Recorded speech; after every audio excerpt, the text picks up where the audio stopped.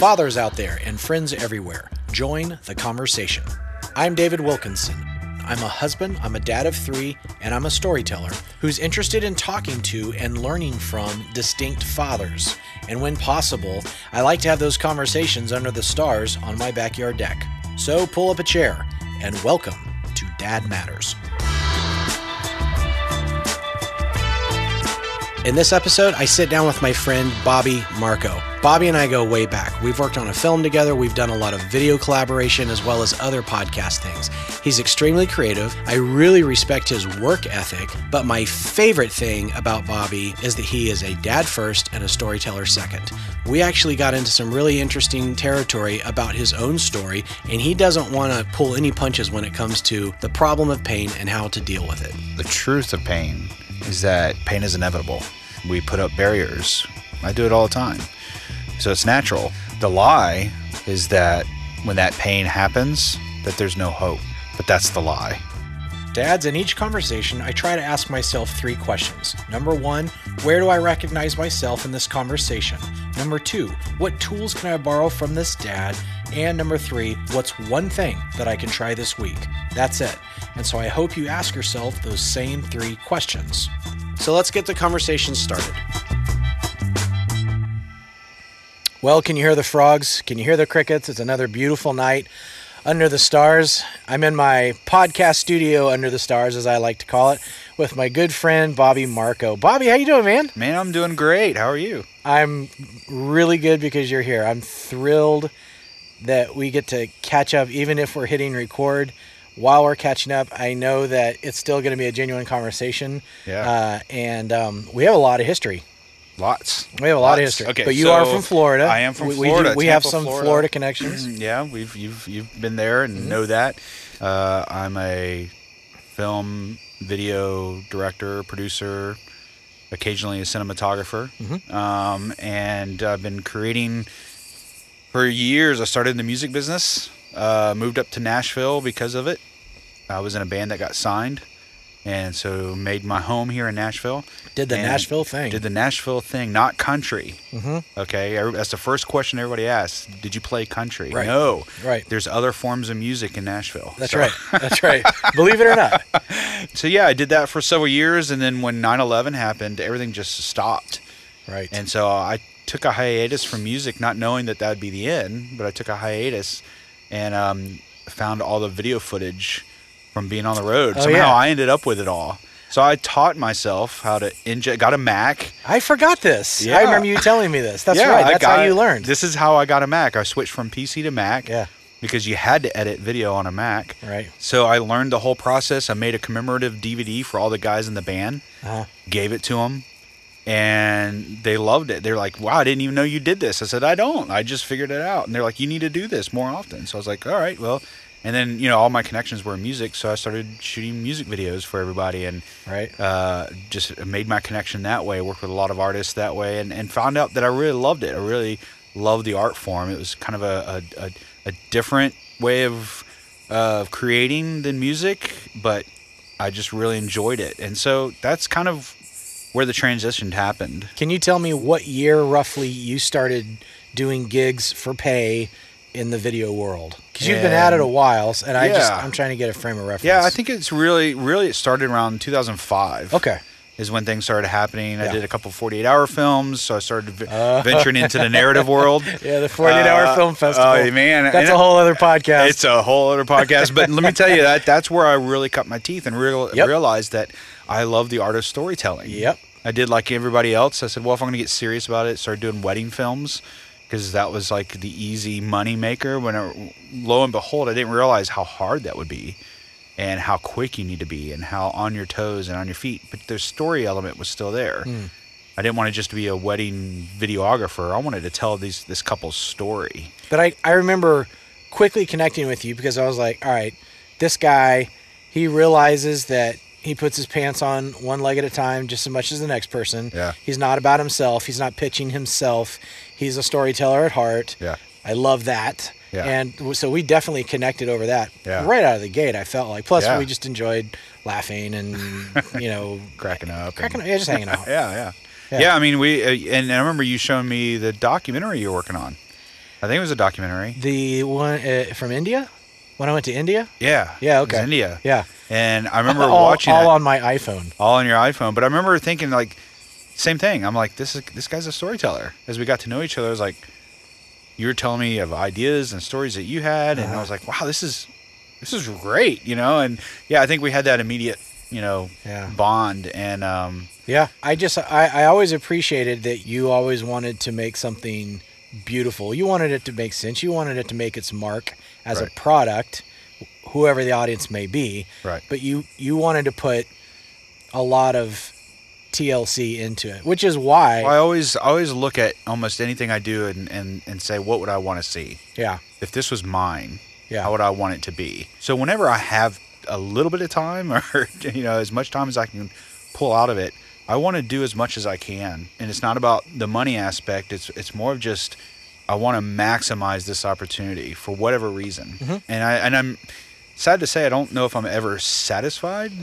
There's been a few times where I've created projects with David Wilkinson to be one. But anyway, just to, you know, to say, you know, that okay, this was good. Mm-hmm. Those moments are rare, but they're very fulfilling. Yeah.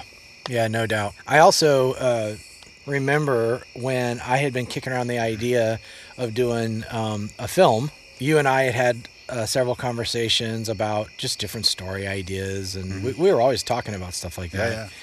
And I don't exactly remember the genesis of our partnership on the film project that we worked on, but I do remember why I wanted to talk with you about it. And that was because even more than the, you know, the beautiful footage that I might look at on something that you worked on, there was a commitment that you have that it goes beyond just what your next project is. It's just who you are, which I'm sure will be a sustaining part of you as a dad that I'm sure we'll talk about at some point here. But your commitment was not in question. I needed someone who was actually good at what they did, but also had a commitment level that would not flake out. And Bobby, on top of that, someone who has integrity. That is such a rare thing. And to have all of those, I mean, that for you, that's actually a triple threat, dude. That's a triple threat. Like, you got a great eye, you have a serious level of commitment, and you're a man of integrity. It's a big part of why I wanted to work with you. And it's why I like you too. It is. Well, I appreciate that. I mean, that's huge. I don't think about those things, but I mean, there's just something about when I hear someone who's equally passionate about what they want to create, that enthusiasm I was feeding off of because of the story and because of how eager you were to tell it. Yeah. And hearing why. And I there's a great author, Simon Sinek, he wrote, the book, Start With Why. Yep. And I read that book from cover to cover. It really spoke to me, even though that's about marketing, even though that's about, companies and the why behind their product or service. That really relates to me, from my perspective, relates to me as a creative. Right. And really it even works its way into my personal life, and there's lots of things to glean from it. And I tell lots of people, like, what if they ask what's a good book to read as a creative, I say that one. Yeah. Start With Why. Start With Why, yeah. Because everything will filter through that. Yep. And it'll give you, it really creates a laser focus for you. Remember our conversation way back when about Coppola? You were telling me about how when people would ask him questions about, like, well, what about this? And he always was able to go, it's about this one. It was always, he knew the why. He knew the why. Absolutely. Every single time. He kept it super simple. Yeah, and this is part of what makes you a great dad. I mean, that's who you are. You are a man of commitment. You're a man of integrity. It's easy to flake out. And when things get hard, that's when people usually want to run for the hills. And I don't think that you have that really in you to run for the hills no matter how hard it gets. Let's talk just real briefly, I think, even about the project, the one that we spent a lot of time on, and what you remember about that, because we were dads during that. And that was a big part of it. Yeah. Yeah. You want to talk about that? Yeah. I was a new dad for the second time. Well, not too new, but a couple of years after my son Roan was born. And so the film was called Fruitcake, and the film itself, the story itself, is very powerful about how we all can be labeled just by being different. Right. And not knowing who that person is, we immediately label those people. Mm-hmm. And once you dive into their story and understand who they are, there's value and there's relationships to be had. That just because you're different doesn't mean you're not worth anything, that you have nothing to offer. Right. And that just spoke to me really heavily. In today's social environment, I mean, that's still very relevant, very true. Right. And I think it's true. It'll be still true for years to come. Mm-hmm. Man, we worked on that for months before we even got a crew together. And then I remember doing the shot list and storyboards from your script and showing you those. And it was one of those projects that anybody we asked, and nobody made money on this. Nobody was getting paid. But anybody we brought on to help with that, once you told them the story, they were on it. Yeah. Your son, Zach, was starring in it, so that was there. And then we both got to bring kind of our families into it. Yes. And I thought that was an amazing thing to do. And that project, even though it was almost 4 years ago we filmed it, I still use that footage because I'm so proud of that. I'm so proud of what we did together. Yeah, me too. And I still cash the checks. Yeah, next Amazon Video, I can go to Blue Coast Burrito and take my family out on the weekends. And that's right. We'll talk a little bit about our daughters, because we share. We both have a daughter that shares the same name. Yeah. You mind talking a little bit about that and how that kind of connected to the film project? Yeah. So when we realized, as we started talking about our families, we both had a daughter named Aubrey. Mm-hmm. Whenever you do a picture, you have to create a company name to put, everything under, and we created Aubrey Pictures, and I thought that was cool. And the idea that, we're first dads and then we're storytellers after. And that's right. So I thought it was very fitting, and that just made it even more special, even more just like the stamp that what we were doing was right. We're family men. Right. With wife, kids. And, we're on location scouting, for a good place to shoot a party scene. And we're sacrificing time. A lot of time. And so we started trying to, I remember we would try to integrate as much as we could opportunities to experience it with our families when we could. Yep. And not just our children and our wives, but like, even my parents, they catered a meal one night for the crew. Yeah, and they came out and watched us shoot one of the scenes. Yep. And I remember one particular day, Bobby, when we were at Melissa's house, which was kind of our headquarters, and that her house was not only headquarters for the crew, but it also doubled as the actual home of our character. Our character, yeah. But I remember both my sons were on the set. Yep. And if I remember right, that was the same day when your kids came out as well. And I remember you and Rowan around the table. We had done the table scene. Right. And we were on a break. Yep. And he was just playing with the Epic Red camera. Yep. And you were just sitting there and just letting him just play with it like it was Tinker Toys or like a Lego set. Just while JT was nervous, our first AC was sitting there going, "Oh my gosh, what is he going to do? What not to do in the field? Bring your kids to the set." Well, no, I'm not going to edit that out. We're keeping that. We're keeping that because we're dads first. We're storytellers second. Exactly. But I just remember thinking, I'm so glad that Bobby and his son are having this moment right now. Yeah, and Ashley got a great photo of that too. Yes. Our behind the scenes photographer. Yep. She got a great photo of that. And that's that's printed in his baby's book actually. Is it really? Yeah, it's in his baby. Cool. We just had all the pictures. Susan, my wife, is finally getting around to finishing the baby book, even though he's 6 years old now. Yeah.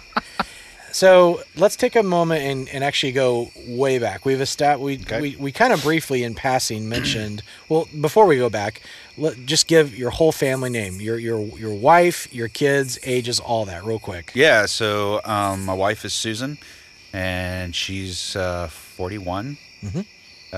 She's gonna love that. She's gonna love hearing that. Yeah. My daughter Aubrey, of course, is she's 9, and my son Rowan is 6. And my wife is pregnant, due like any day now. Which is so great. Crazy and great. I'm so glad that we are doing this tonight for that alone, man. I'm waiting for my phone. I've got it right here so I can look at it in case it goes off. But yeah. When you first got here, we were talking a little bit, and let's get back into that. You were talking about staying up at nights and just waiting and the silence. How you feeling about that, Dad? Well, this was a surprise pregnancy. The irony of it all was I was weeks away from getting the snip. And, is that right? That is right. And we were just waiting for the new insurance to kick in for the new year. And my wife said, I remember my wife coming to me and she goes, we were wondering if she was pregnant, and we've had these close calls before, and we were just like, eh. And so she goes, you can cancel that appointment. Wow. So it was a surprise this year. Yeah. Having to revamp our house because we didn't have a fourth bedroom. So everything's been kind of in this have to do kind of mode, get things ready. But yeah, in the last probably week or two, it's been catching up for me, like emotionally. Like I'm looking around and looking at how our family is going to change. Right. We were kind of prepared that this was going to be it. It was just going to be the four of us. And now there's this new person coming at any time. We haven't thought about that. We haven't thought about it in years, and we're ready for it. Right. And even though we've had 9 months to get ready, it's still not, like I said, we've been in this, we've had to change our house around. We had to sell one of our cars. Actually, it didn't have to sell it because the engine blew. So all those things, it's just been in this prep mode and get ready mode. I'm also remembering why we weren't going to have a third child. It's like all those things like, oh, we have to buy another car. We don't have the room in our house. It's, the costs of doing all this, it's just all these things. And we're just like, we're older and you're a little grumpier, a little grumpier, a little grayer, a little slower, a little more tired. And I don't want to be selfish about it. And I don't want to be like, oh, now I'm remembering all reasons why. There's joy in this. Sure. And and to be honest, I've been wrestling with that. Finding that joy. Yeah. And the more and more I talk to people, that have 3 kids or that had an oops or whatever, they said it's the best thing that ever happened to them. And so, and in the back of my mind, I'm trying to conjure up what that's going to be like. It just I don't see it yet. And so those are the things I'm struggling with. I'm sure I'll get there, but yeah, it has been a struggle. I love that you were just about to go and have the operation. Oh, free tip, dads.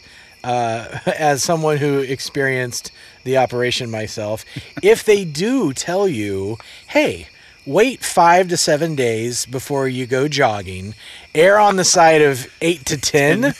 Yeah, that's a free one. Oh, man. You guys do what you want with that, but yeah.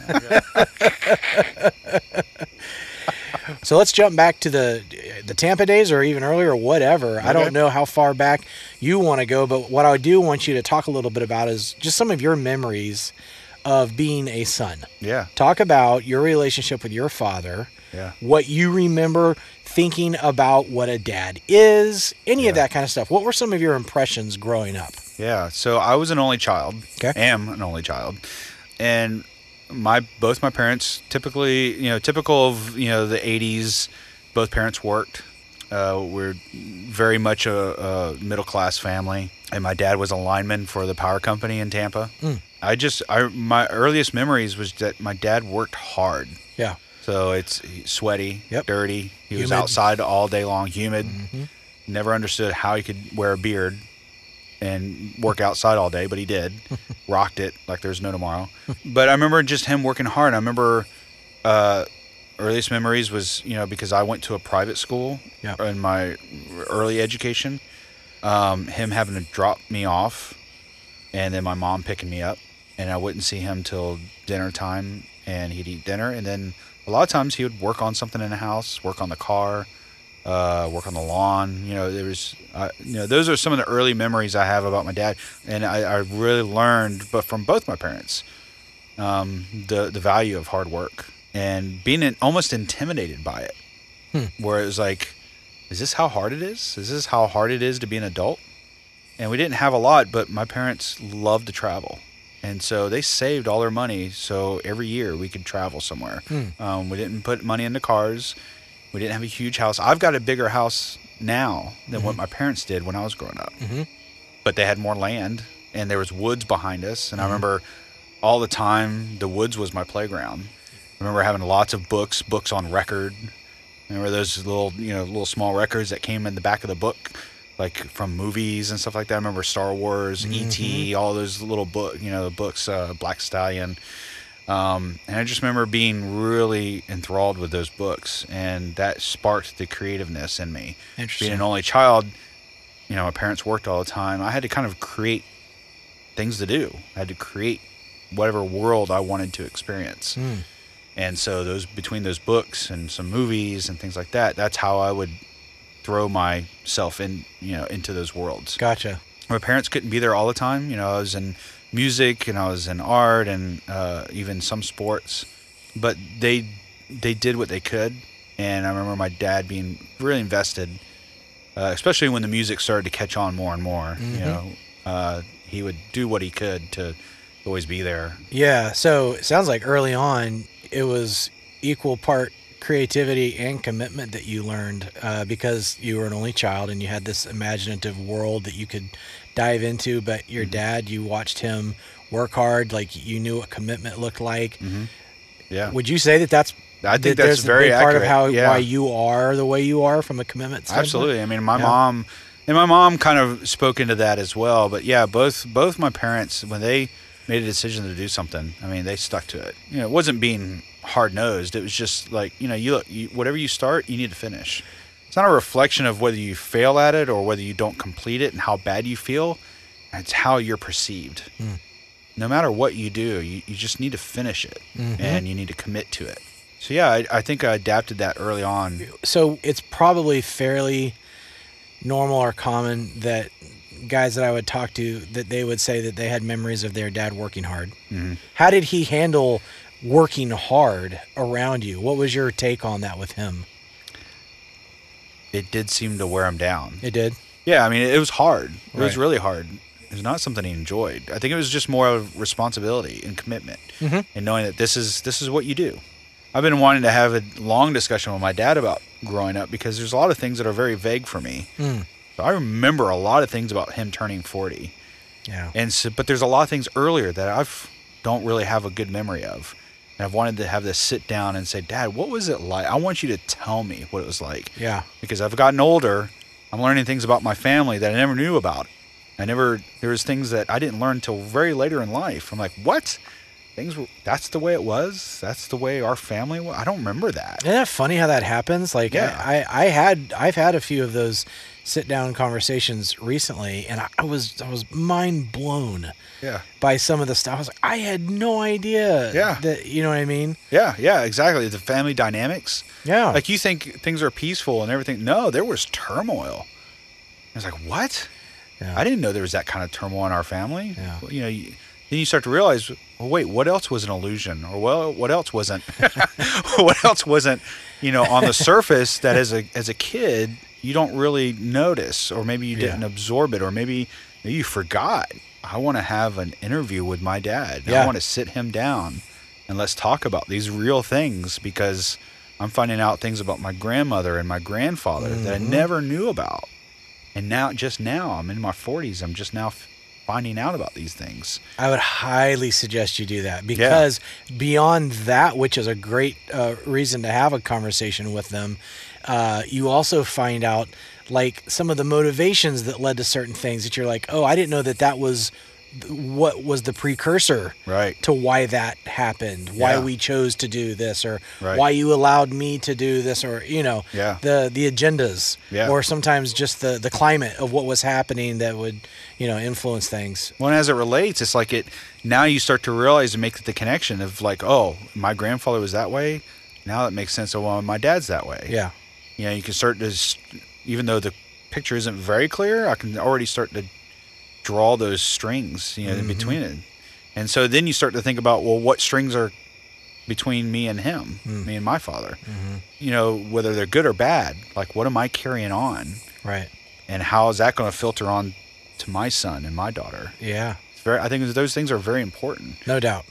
Are you, so you said you want to sit down and do that with him. So you guys are in a relationship now? Yeah. Okay. Yeah. So you've had that over the years. I mean, it's not an assumed thing that the dad in your childhood is present with you now as a man. So talk a little bit about how that has spanned maybe over the years with him.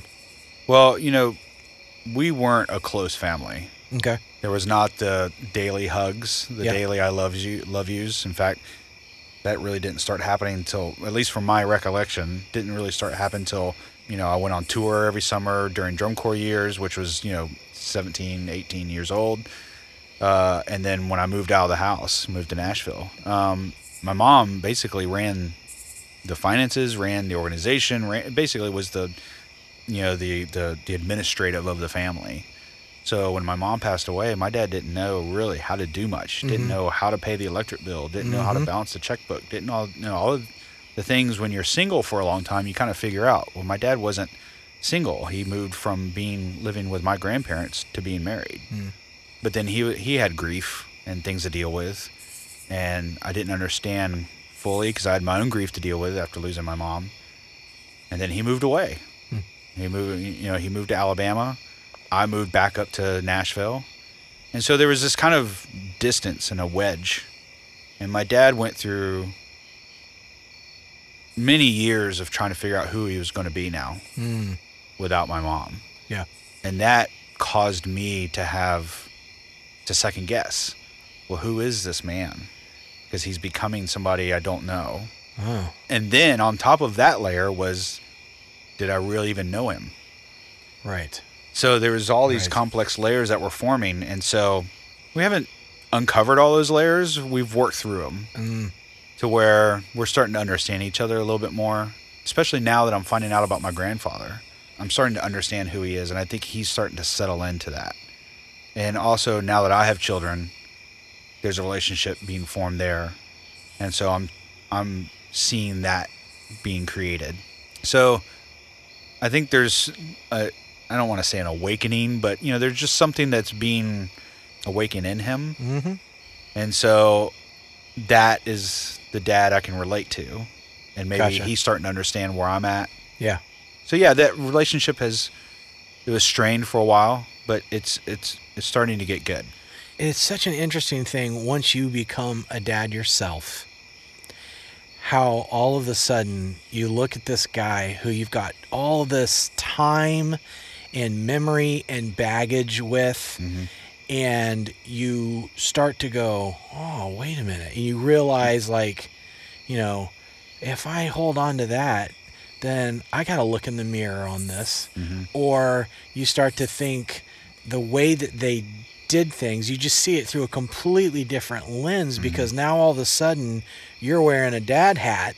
Right. And you can't look at it the way you used to look at it. So nostalgia gets thrown out the window. Yeah. Even memories get thrown out the window. As you said earlier, you start asking, you just have a whole other perspective of how you look at them, which is a great opportunity for, I remember a pretty swift transition from I'm a dad and I got this to dad, calling him up on the phone. What do I do? What do I do? I have no idea. Yeah. No idea. Yeah. And a lot of times it would just be met with laughter, it's your turn, pal. Figure it out, Well, and it was weird because, when I first moved away, when I moved to Nashville, I remember always, whenever I had a problem, I'd call and talk to mom. Yeah. She had the answer. Right. To almost anything. She was a paralegal. So there's a logical brain that worked. Very pragmatic. For her. Yeah. So it was very practical. When my wife and I were running into issues, first thing I thought of was call your mom. Mm-hmm. And I realized real quick, I'm like, wow, he's alive. I mean, he's there. He was there when I grew up, right? Why am I not calling him? And it took a long time, but now I am, and I think that's been the shift. Becoming a dad and becoming, an adult and growing up and things like that. It's interesting to think about that dynamic. Yeah. And then you start to think, well, why is that? Why can I not talk to him about these things. Yeah. I want my kids to be able to call me. Right. Even though I know that they typically go to my wife when things happen. But in any moment I want to make sure that they know that, look, you can talk to me. You can come to me anytime. Would you say that your relationship with your dad now is more marked by it's a healed relationship, or it's more marked by it's just new layers? It's a healing. It's in the process. Yeah, it's in the process. Yeah. Like, we just recently had the eclipse. Yeah. So we got to talk a lot about that, how we're both preparing for it. He's got the telescope, I've got the camera. So, there's not a lot of heart conversation. Occasionally there is. Occasionally it just comes out because I don't have anybody else to talk to. Right. I'm starting to notice that I can voice these things to him. Yeah. And even though he might not have an answer, which often he doesn't, and that's okay. But the fact that I'm able to do that tells me that it's in that process, and it's slowly becoming. So I'm going to put you on the spot here, but I'm going to ask you, when you say it's in process, is that because, Bobby, you have an intentional desire for it to get to a place of healing where it gets on a deeper level, or are you kind of just taking it day by day? And it's fair either way. I'm just curious. Yeah. I think it is a day-by-day process. I do have a desire to do that because I want to break through that void of having a close relationship. Yes. I think it's more, in a certain way, it's selfish because I don't want to have that with my kids. I'm not expecting him to, pass on anytime soon, but you just, you don't know. My mom died unexpectedly.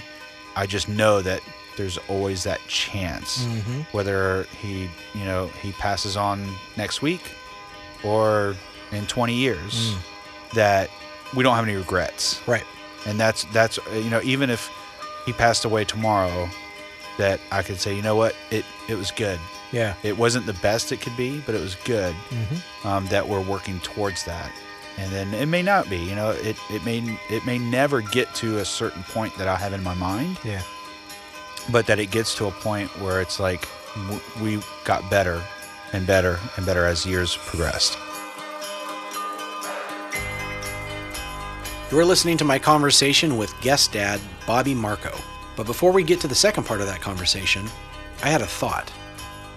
I'm sitting on the porch of cabin number 6 at the Knik River Lodge in Palmer, Alaska, and it happens to be Father's Day. And this is the first time in 19 years as a dad where I've not been with my family. So when you sit on the porch and you have beautiful scenery around you, your thoughts open up. And so I had something that I thought I'd share. And I just, for lack of a better term, I just call this truth, lie, and theory. The truth is that anger is basically like an acid that eats all the way down into the very depths of your soul. And that's a truth. A lie is that staying angry will actually benefit and help my situation get better. And here's my theory. My theory is that staying angry will actually hurt my influence. Now, I'm someone who likes to share light with just about everyone around me, whether you're on my left or on my right, whether you're a friend or whether you're someone I've never met before, a complete stranger. I can't influence if I have anger deep inside of me. But I know that dads struggle with this. Anger is just something that is very common to us. It's almost like air. And maybe it's as simple as we feel very responsible, and as a result, it just builds up in us like this volcanic kind of thing. But I challenge you to take a moment and think about what is something that is true for you, what is something that is a lie, and what's something that is a theory.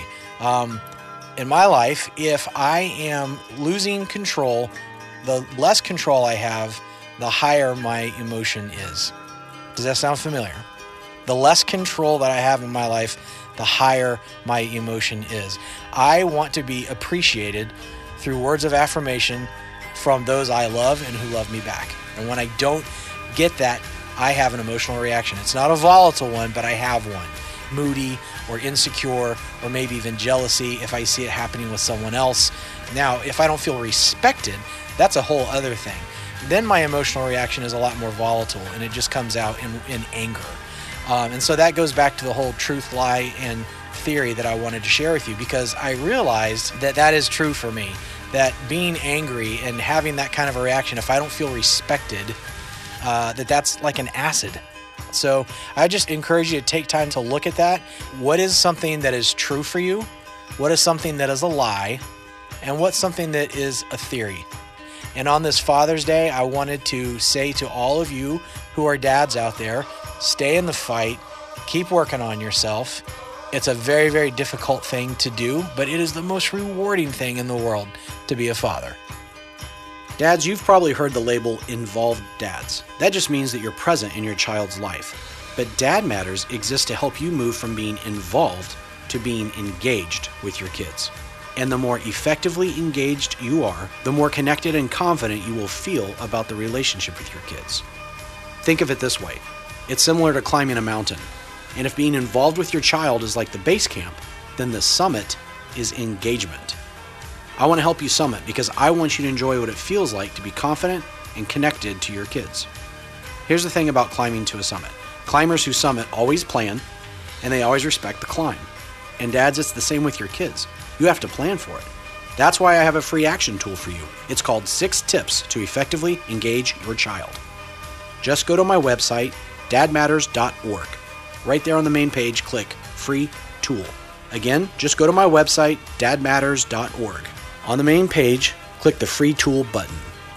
All right, dads, pull up a chair for the second part of my conversation with guest dad, Bobby Marco. For my audience, Bobby gets asked to speak at, whether it's lectureships or he's spoken at film things before. A Q&A kind of thing isn't new to him, but a podcast about being a dad and talking about those kind of things, this is kind of a new area. It is. But I also think there is a golden opportunity for you just to be able to also just share some of your story. Yeah. We are going to get to the dad stuff with you. Yeah. But I want to touch on something, and I'll let you take it wherever you want to go with it. Yeah. I would imagine, I don't know how old you were when you lost your mom. Right. How old were you? Let's see, that was 2002, so I was 28. Okay, so I would imagine that that's at least part of your story. I'm sure that not only your dad, but your mom and the loss of your mom, there's a definite connection to that on your road to manhood. Yeah. All of your thoughts and processes and everything that you do. Sure. So I don't want to ask a particular question. I just want you to be able to share whatever part of your story people have not heard, Bobby, because you have a story to be told. Yeah. So share whatever you'd like to share about that.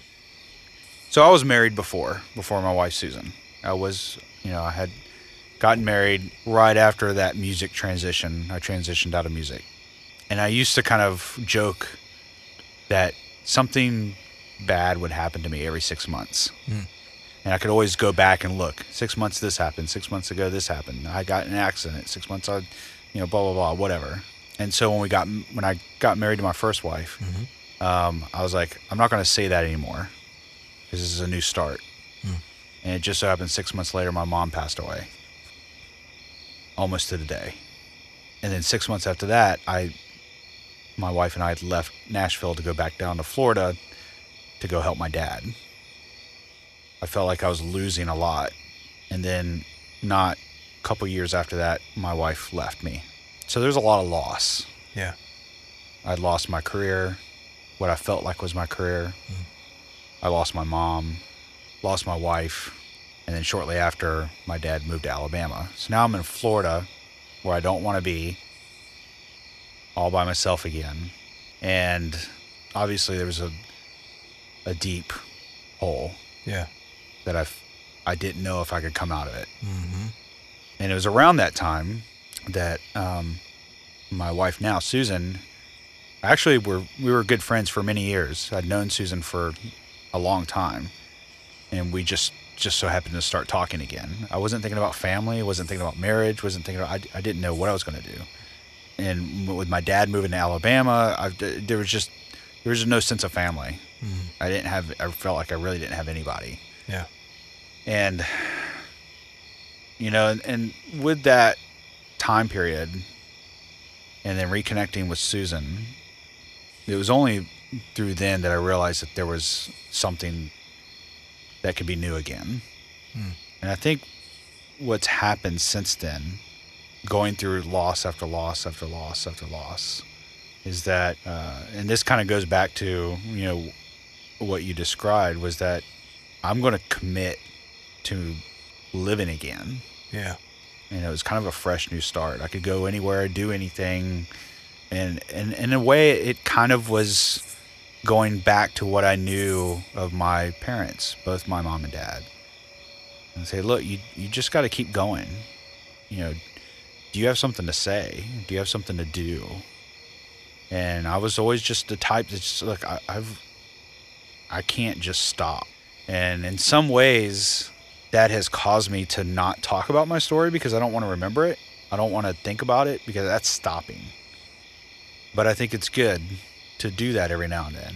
And I have to force myself to think about it. I have to force myself to deal with that.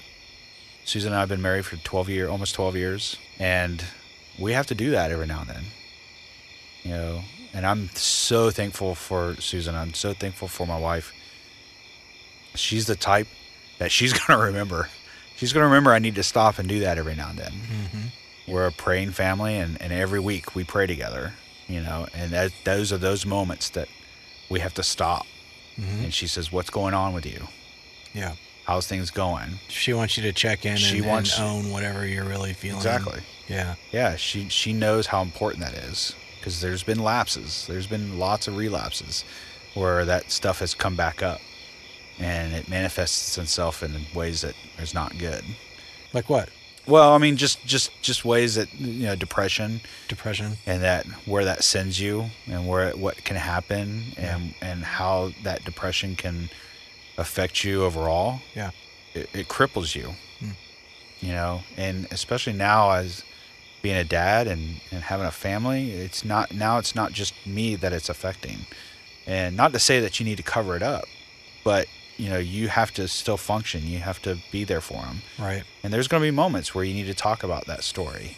I'm sure I'm going to have to tell my kids, that I was married before, how my mom died, Mm-hmm. Talk to my kids about, why you don't want to distance yourself from your family, why it's important to say I love you, mm-hmm. to give them hugs, to give them the affirmation. My parents, as much as I recognize that they did as well as they could, I never had that. I never had that closeness. I remember seeing my wife with her family. My wife talks to her mom every day, and they have a very close relationship. And I'm like, what is that? How do you have that? How does that work?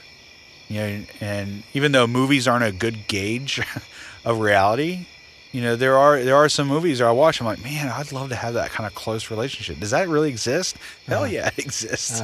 You have to do it though. You have to commit to it. You have to work at it. Yeah. And you don't always want to do it. But I'm always thankful that we do. I'm thankful for my wife to say, how are you doing? Mm-hmm. That she takes the time to do that for me. Because if she didn't, I probably wouldn't say anything. And then who knows what that would be like. So would you say that being able to communicate how you feel is something that you are typically resistant to, in that it could cripple you and hold you back from being able to move forward? Yeah. And so is there a fear in owning any of those hard truths from your past even now? Oh, there's lots of fear. Yeah? Oh, absolutely. Yeah, I have great fear about owning that. Why is that? Why is being honest about how it was, how does that realistically cripple you now in your mind? As opposed to, this is what happened, but this does not define who I am. You know what I mean? Because I don't know those head games at all. Yeah. That you had the burden of having to deal with. I think it's a vulnerability that I feel like is being perceived as weak. Gotcha. And I'm not one of those guys that you have to be strong, to get through life. Yeah. But I think it's a vulnerability that I just don't like having, because I feel like there's two things. One, it's being perceived in my mind as being weak, and two, I don't want people to feel sorry for me. Oh, okay.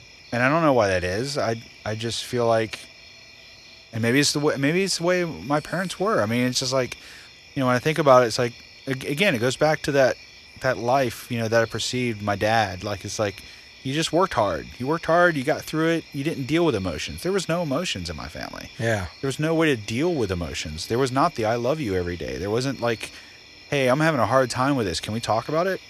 Yeah, right. There was none of that in my house. Don't worry about it. Yeah. Just keep going. Move on, you know? And I think that's, unfortunately, maybe that's kind of what instilled in me. And so when I think about dealing with the emotional past and dealing with all that fear of being vulnerable, no, that's being still. That's talking about past. I want to move forward. I want to keep going. Yeah. And I know it's not accurate. I know it's not truth. But you are saying that's your natural default. You default to move forward and move on. That's in the Yeah, if Susan was sitting right next to me, she'd be laughing and saying, I have to force him to do this. But yeah, my natural default is to go, I'm staying away from that with a 10-foot pole, and we're going to let it sit there. I'll come back to it maybe. Yeah. But let's move forward. Okay. So here's a little bit of a monkey wrench.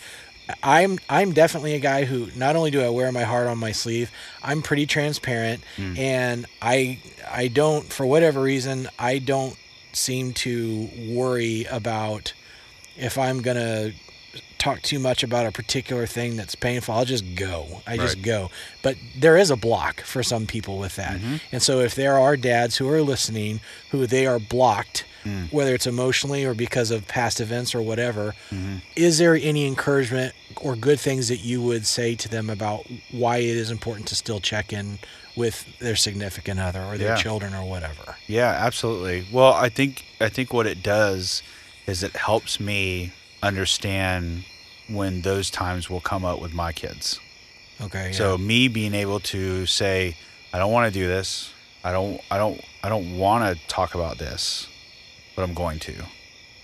Me doing that with Susan, my wife, helps me understand that if my kids are dealing with something they don't want to talk about, and I can say, look, I understand what it's like to not want to talk about fear or not want to talk about something you just don't feel good about. I understand that. Because now I've got something to share with them, and it engages me with them. Yeah. That on its own, to me, is worth it. To say, I understand where you're coming from. And that creates that bond that I feel like I didn't have with my kids, or had with my parents. You know, we didn't have those heart-to-heart talks. I didn't get the sex talk. The only sex talk I had was my dad found a condom in my drawer and says, you know, these things expire. Yeah. You know, and I said, that was the talk. That was the talk. I was like, well, my friend gave it to me. He goes, okay, well, yeah, see you later. That was it. That's that's one version of the birds and the bees, I guess. That condoms expire. We all want to change the tide. We all want to do things differently than what our parents did. And that's natural. But that means we have to own up to our past and own up to who we are. And that's only going to create a pathway for us as dads to engage with our children now. If we continue to own the same pattern as our parents before us, we're not changing anything. We're continuing the same lineage that we adopted. So in order to change that, we have to change. You know, I can't just tell my kids to tell me. I've got to do it myself. You know what's crazy about that whole thing of when you, I have deceived myself sometimes into thinking I'm doing pretty good with that. And I'm pretty transparent with my kids, or I definitely own this one, or I'm not as selfish as I used to be. I'm doing really good with that. And it's like, no, you're not. No. You're actually you were like saying if Susan was sitting next to you, she'd be laughing about some of that stuff. Right. Yeah. If I was sitting next to my wife and I was like, how am I doing with the selfish thing on a scale of 1 to 10? I'm sure that in my mind, I'd be doing tons better. You know what I mean? You'd rate yourself a 10, she'd give you a 3. Yeah, but here's the crazy thing. I'm working on that. Yeah. I'm working really hard on that. Yeah. Whatever roadblock it is that you are dealing with, that you are trying to be better about, at least beware that there is a good chance that in your mind, you're doing better in your mind than you actually are in reality. It's crazy. It's a crazy thing. And your wife is a good barometer for that. Absolutely. It's like, in your own mind, you're not thinking that something's up. but she knows something is. Yeah. And then the only way to know that is for you guys to engage in a conversation about it. Yeah. It feels like it's work every week, every day. And, and that's okay. That's okay. Before we leave the subject of dealing with pain, I want to ask you, just from your perspective and your own experiences, Bobby, whether a dad that is listening is dealing with a pain point in life as something that has nothing to do with being a husband or a father, or if it's directly tied to that, what would you say is, in your perspective, something that's true about how dads deal with pain, and something that might be a lie about how dads deal with pain? When you live life long enough, pain is just going to be there. It's just not avoidable. And I think sometimes we live in a way to avoid pain. We put up barriers. And I do it. I do it all the time. So it's natural. We want to feel comfortable about ourselves. Some people use spending as a way to feel good about themselves. They'll buy new clothes, watch TV, or I'm not saying those are a bad thing. I'm just saying we all put up those barriers and they all look different. So that to me is the truth. It's just pain is inevitable. The lie is that when that pain happens, that there's no hope. And it feels that way, and I get it. It feels like there's no hope. I think if you stop, deal with the pain, get through it, but don't ever tell yourself, or don't ever let that lie creep into your mind that there is no hope. That was a lie I heard, and that's what slipped me into that depression. Yeah. Imagine, Bobby, what hope looked like for you 15 years ago. It's different. So talk a little bit about the things that you feel like when you think about Aubrey, when you think about Rowan, and when you think about Elizabeth. Yeah. Right? Yeah. What are some of the things, lessons learned, that you want to pass on to them? That persistence and hard work pays off. And I already see that. In Aubrey. The girl stops at nothing when she has it in her mind to create something. Mm-hmm. It blows me away. Rowan is just as eager to learn. But at the same time, I hope they absorb the fact that relationships are just equally as important. Because between those two, the hard-working relationships, you're going to grow stronger as a person. Yeah. I'm picking things out of me, and I'm picking things out of my wife, Susan, because yeah. I feel like if you get the best of both worlds between us two, you're going to be great. Great. And that's what it is. My wife, Susan, she's very invested in relationships. She's very much a people person. Yeah. And then looking at myself, it's like, the determination and commitment and hard work, And man, if we could get that into one little person, that becomes a big person. There'll be no stopping them. There'll be no stopping them. They're going to be CEO of some major company. They're gonna upend Elon Musk and right. right. So what? Hey, so let me ask you this. I've got one. We're leading to my last question, but I've got one more that I wanted to ask about you and Rowan specifically. Yeah. Try to think for a moment from his perspective. Yeah. What do you think Rowan? And maybe right now it's not something that he can formulate as much as he would be able to, years from now. But in general, when he looks at you as a dad, honest, what do you think Rowan would say if he was able to articulate it really well about his dad, Bobby Marco? What do you think he would say? What do you think are his impressions of you as a father? The things that he definitely notices. You know what I mean? Well, I know he notices that I love to play sports with him. So I think right now he would say, that I'm probably a fun dad, but that I very much encouraged him to be involved and to do his best, but don't try to be perfect. Mm-hmm. Well, what do you think his observation is of you as a husband?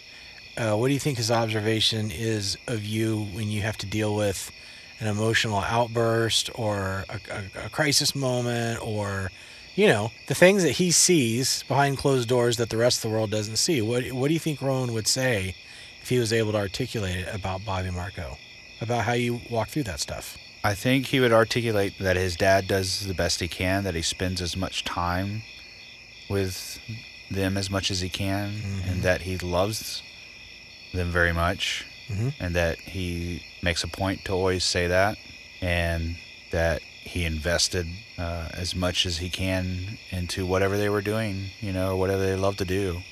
I think he does see those things. Yeah. And so I would think that that's what he would say. That's good, man. I'd say that's a job well done then.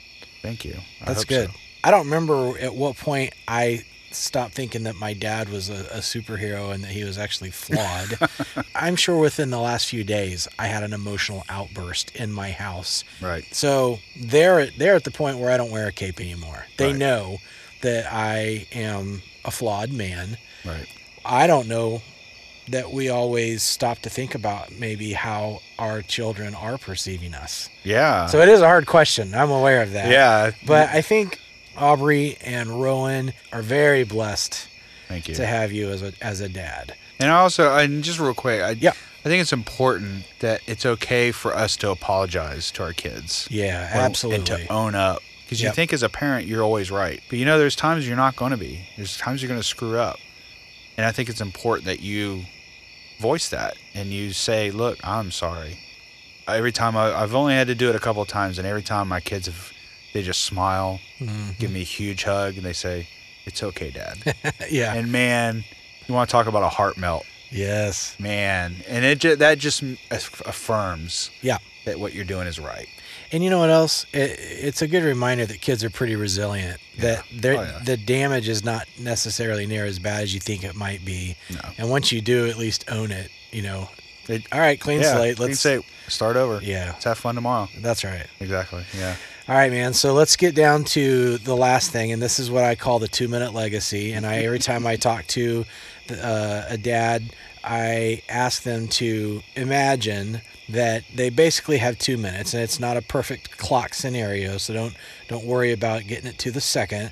But you have to imagine that in 2 minutes, the mics are off, the influence is over, and it's not so much a comment about you as a dad, what you would say. It's just Bobby, what you would say about all life lessons learned. If you had to boil it down and share what you would say is your 2-minute legacy, what would you say? Well, my legacy in general would be that I was able to make a difference in someone's life, that it changes them in some way, that it makes them think differently in some way.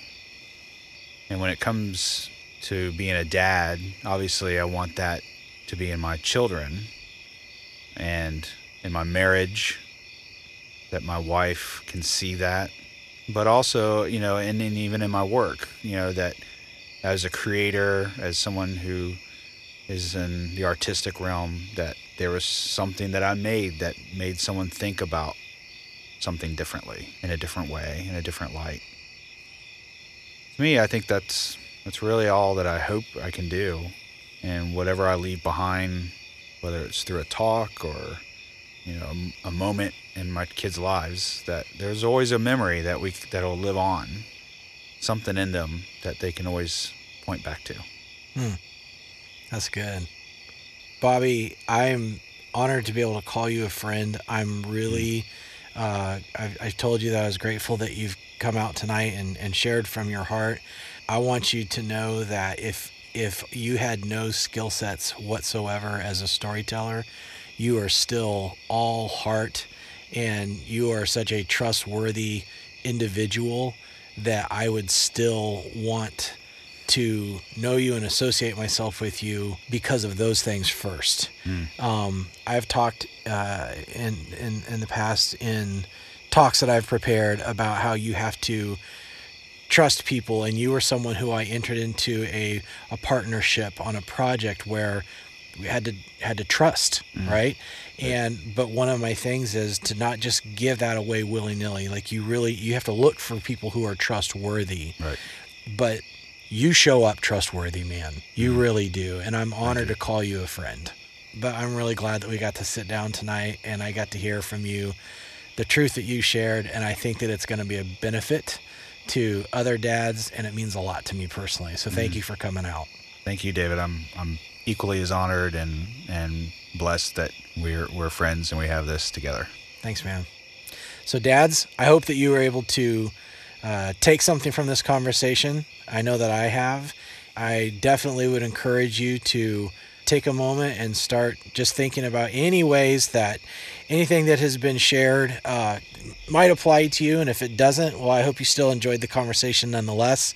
I enjoy being able to just talk with other dads. And I would strongly encourage you to find another dad that you know that's within a mile or two or even 30 miles and get on the phone with them and just talk to them about being dads, what you're learning. One of the best things that we can do as fathers is talk to other dads, about what they're doing. And sometimes some of the best things that we can learn are the things that they've done wrong. There's a lot of wisdom that can come from that. So I hope this has been helpful to you, dads, and we look forward to another conversation soon under the stars. And so until next time, dads, put down your phones and hug your kids.